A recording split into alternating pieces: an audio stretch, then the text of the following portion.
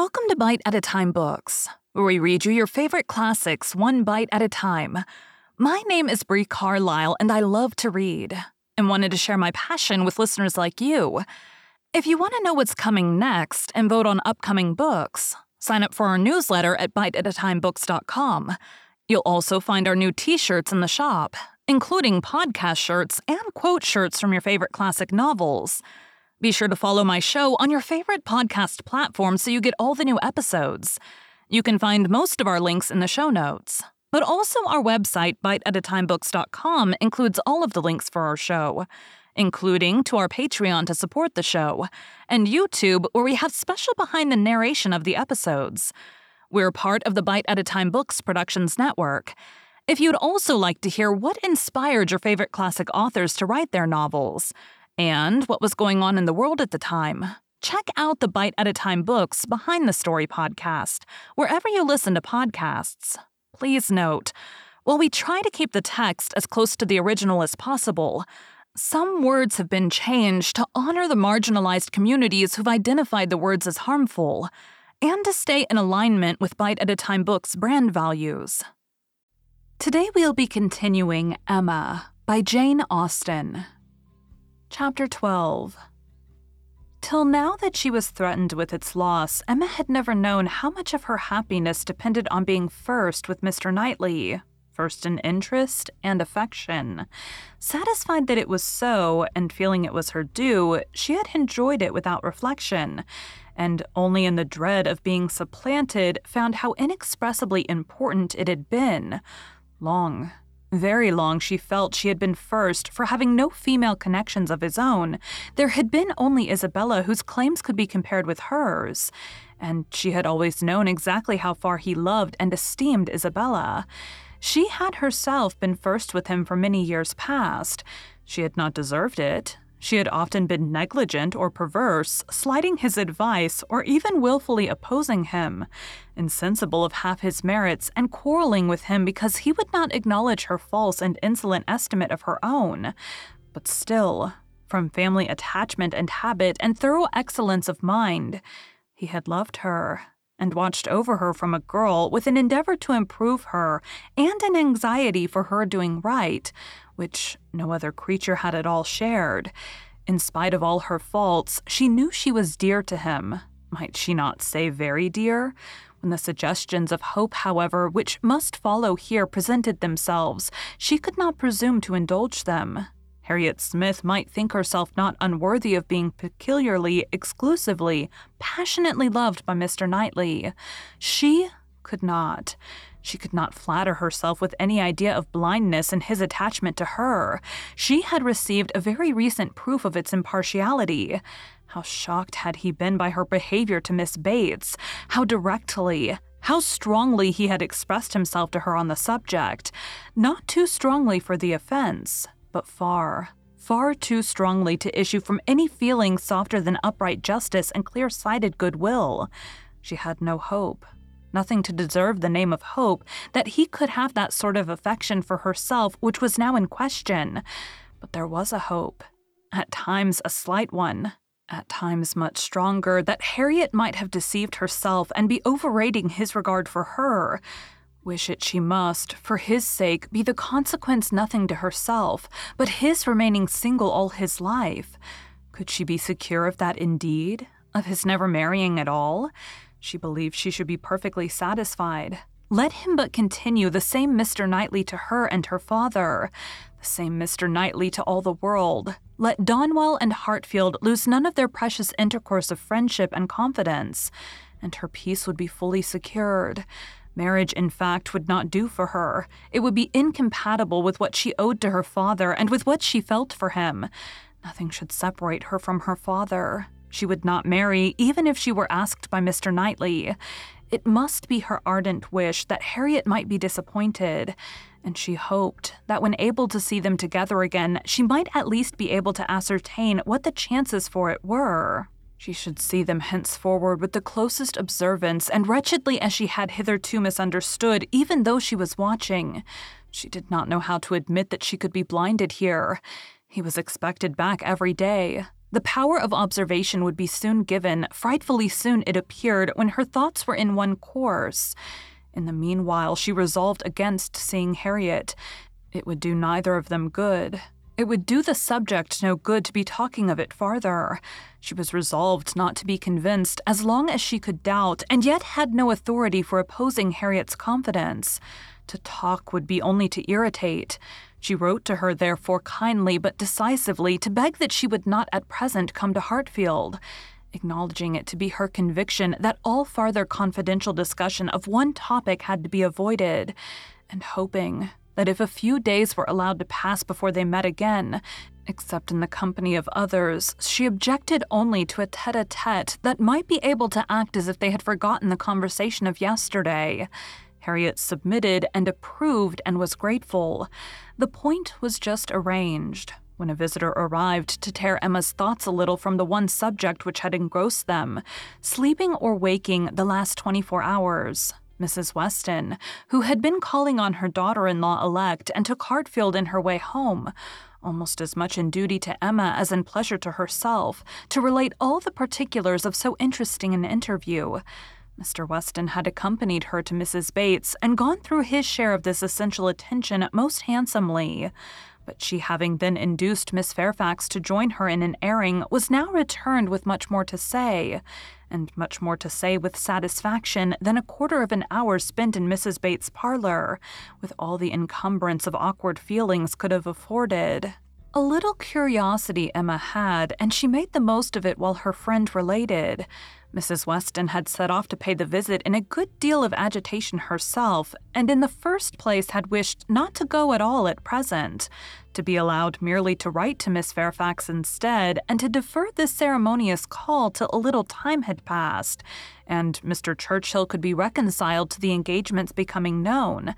As considering everything, she thought such a visit could not be paid without leading to reports, but Mr. Weston had thought differently. He was extremely anxious to show his approbation to Miss Fairfax and her family, and did not conceive that any suspicion could be excited by it, or if it were, that it would be of any consequence, for such things, he observed, always got about.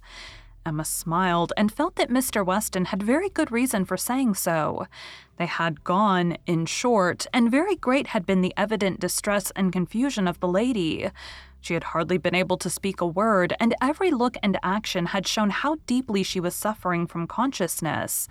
The quiet, heartfelt satisfaction of the old lady, and the rapturous delight of her daughter, who proved even too joyous to talk as usual, had been a gratifying, yet almost an affecting scene. They were both so truly respectable in their happiness, so disinterested in every sensation, thought so much of Jane, so much of everybody, and so little of themselves, that every kindly feeling was at work for them. Miss Fairfax's recent illness had offered a fair plea for Mrs. Weston to invite her to an airing. She had drawn back and declined at first, but on being pressed had yielded, and in the course of their drive, Mrs. Weston had, by gentle encouragement, overcome so much of her embarrassment as to bring her to converse on the important subject. Apologies for her seemingly ungracious silence in their first reception, and the warmest expressions of the gratitude she was always feeling towards herself and Mr. Weston must necessarily open the cause. But when these effusions were put by, they had talked a good deal of the present and of the future state of the engagement. Mrs. Weston was convinced that such conversation must be the greatest relief to her companion, pent up within her own mind as everything had so long been, and was very much pleased with all that she had said on the subject. On the misery of what she had suffered during the concealment of so many months, continued Mrs. Weston, she was energetic. This was one of her expressions. I will not say that since I entered into this engagement I have not had some happy moments, but I can say that I have never known the blessing of one tranquil hour. And the quivering lip, Emma, which uttered it, was an attestation that I felt at my heart. Poor girl, said Emma. She thinks herself wrong, then, for having consented to a private engagement? Wrong? No one, I believe, can blame her more than she is disposed to blame herself. The consequence, said she, has been a state of perpetual suffering to me, and so it ought. But after all the punishment that misconduct can bring, it is still not less misconduct. Pain is no expiation. I never can be blameless. I have been acting contrary to all my sense of right and the fortunate turn that everything has taken, and the kindness I am now receiving is what my conscience tells me ought not to be. Do not imagine, madame, she continued, that I was taught wrong. Do not let any reflection fall on the principles or the care of the friends who brought me up. The error has been all my own, and I do assure you, with all the excuse that present circumstances may appear to give, I shall yet dread making the story known to Colonel Campbell. Poor girl, said Emma again. She loves him then excessively, I suppose. It must have been from attachment only that she could be led to form the engagement. Her affection must have overpowered her judgment. Yes, I have no doubt of her being extremely attached to him. I am afraid, returned Emma, sighing, that I must often have contributed to make her unhappy. On your side, my love, it was very innocently done, but she probably had something of that in her thoughts when alluding to the misunderstandings which had given us hints of before. One natural consequence of the evil she had involved herself in, she said, was that of making her unreasonable. The consciousness of having done amiss had exposed her to 1,000 inquietudes and made her capricious and irritable to a degree that had been hard for him to bear. I did not make the allowances, said she, which I ought to have done for his temper and spirits, his delightful spirits, and that gaiety, that playfulness of disposition, which, under any other circumstances, would, I am sure, have been as constantly bewitching to me as they were at first. She then began to speak of you and of the great kindness you had shown her during her illness, and with a blush which showed me how it was all connected, desired me, whenever I had an opportunity, to thank you. I could not thank you too much, for every wish and every endeavor to do her good. She was sensible that you had never received any proper acknowledgment from herself. If I did not know her to be happy now, said Emma seriously, which, in spite of every little drawback from her scrupulous conscience she must be, I could not bear these thanks, for, oh, Mrs. Weston, if there were an account drawn up of the evil and the good I have done, Miss Fairfax, well, checking herself and trying to be more lively, this is all to be forgotten. You are very kind to bring me these interesting particulars. They show her to the greatest advantage. I am sure she is very good. I hope she will be very happy.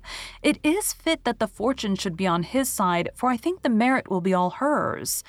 Such a conclusion could not pass unanswered by Mrs. Weston.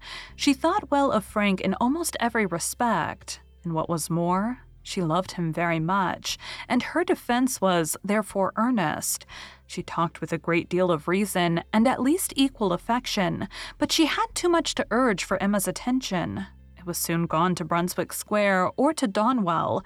She forgot to attempt to listen, and when Mrs. Weston ended with, "We have not yet had the letter we are so anxious for, you know, but I hope it will come soon," she was obliged to pause before she answered, and at last obliged to answer at random before she could at all recollect what letter it was which they were so anxious for. "Are you well, my Emma?" was Mrs. Weston's parting question. "Oh, perfectly. I am always well, you know. Be sure to give me intelligence of the letter as soon as possible."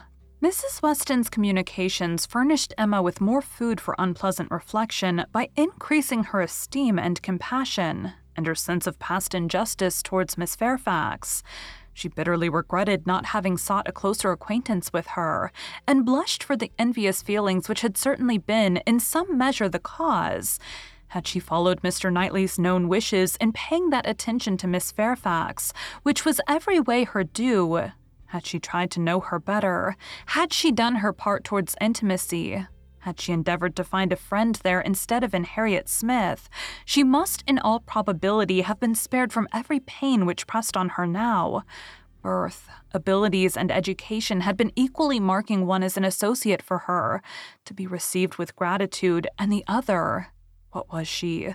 Supposing even that they had never become intimate friends, that she had never been admitted into Miss Fairfax's confidence on this important matter, which was most probable, still, in knowing her as she ought and as she might, she must have been preserved from the abominable suspicions of an improper attachment to Mr. Dixon, which she had not only so foolishly fashioned and harbored herself, but had so unpardonably imparted an idea which she greatly feared had been made a subject of material distress, to the delicacy of Jane's feelings by the levity of carelessness of Frank Churchill's. Of all the sources of evil surrounding the former, since her coming to Highbury, she was persuaded that she must herself have been the worst. She must have been a perpetual enemy. They never could have been all three together without her having stabbed Jane Fairfax's peace in 1,000 instances, and on Box Hill, perhaps, it had been the agony of a mind that would bear no more. The evening of this day was very long and melancholy at Hartfield.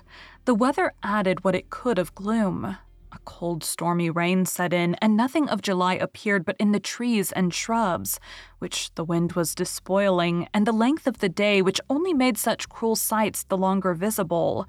The weather affected Mr. Woodhouse, and he could only be kept tolerably comfortable by almost ceaseless attention on his daughter's side, and by exertions which had never cost her half so much before.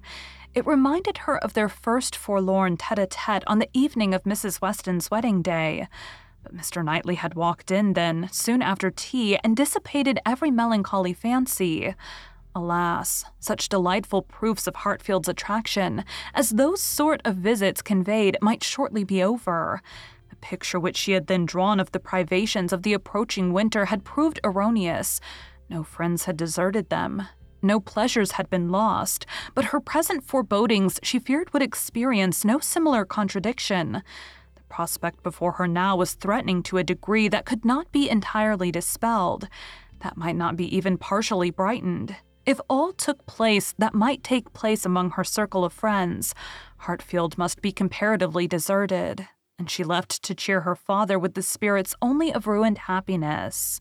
The child to be born at Randalls must be a tie there even dearer than herself, and Mrs. Weston's heart and time would be occupied by it. They should lose her, and probably in great measure her husband also. Frank Churchill would return among them no more, and Miss Fairfax, it was reasonable to suppose, would soon cease to belong to Highbury. They would be married, and settled either at or near Enscombe. All that were good would be withdrawn. And if to these losses the loss of Donwell were to be added, what would remain of cheerful or of rational society within their reach? Mr. Knightley to be no longer coming there for his evening comfort, no longer walking in at all hours as if ever willing to change his own home for theirs. How was it to be endured? And if he were to be lost to them for Harriet's sake, if he were to be thought of hereafter as finding in Harriet's society all that he wanted, if Harriet were to be the chosen, the first, the dearest, the friend, the wife to whom he looked for all the best blessings of existence, what could be increasing Emma's wretchedness but the reflection, never far distant from her mind, that it had been all her own work? When it came to such a pitch as this, she was not able to refrain from a start or a heavy sigh, or even from walking about the room for a few seconds. And the only source whence anything like consolation or composure could be drawn was in this resolution of her own better conduct, and the hope that however inferior in spirit and gaiety might be the following and every future winter of her life to the past, it would yet find her more rational, more acquainted with herself, and leave her less to regret when it were gone. Thank you for joining Bite at a Time Books today, while we read a bite of one of your favorite classics. Again, my name is Bree Carlisle, and I hope you come back tomorrow for the next bite of Emma. Don't forget to sign up for our newsletter at biteatatimebooks.com and check out the shop. You can check out the show notes or our website, biteatatimebooks.com, for the rest of the links for our show. We'd love to hear from you on social media as well.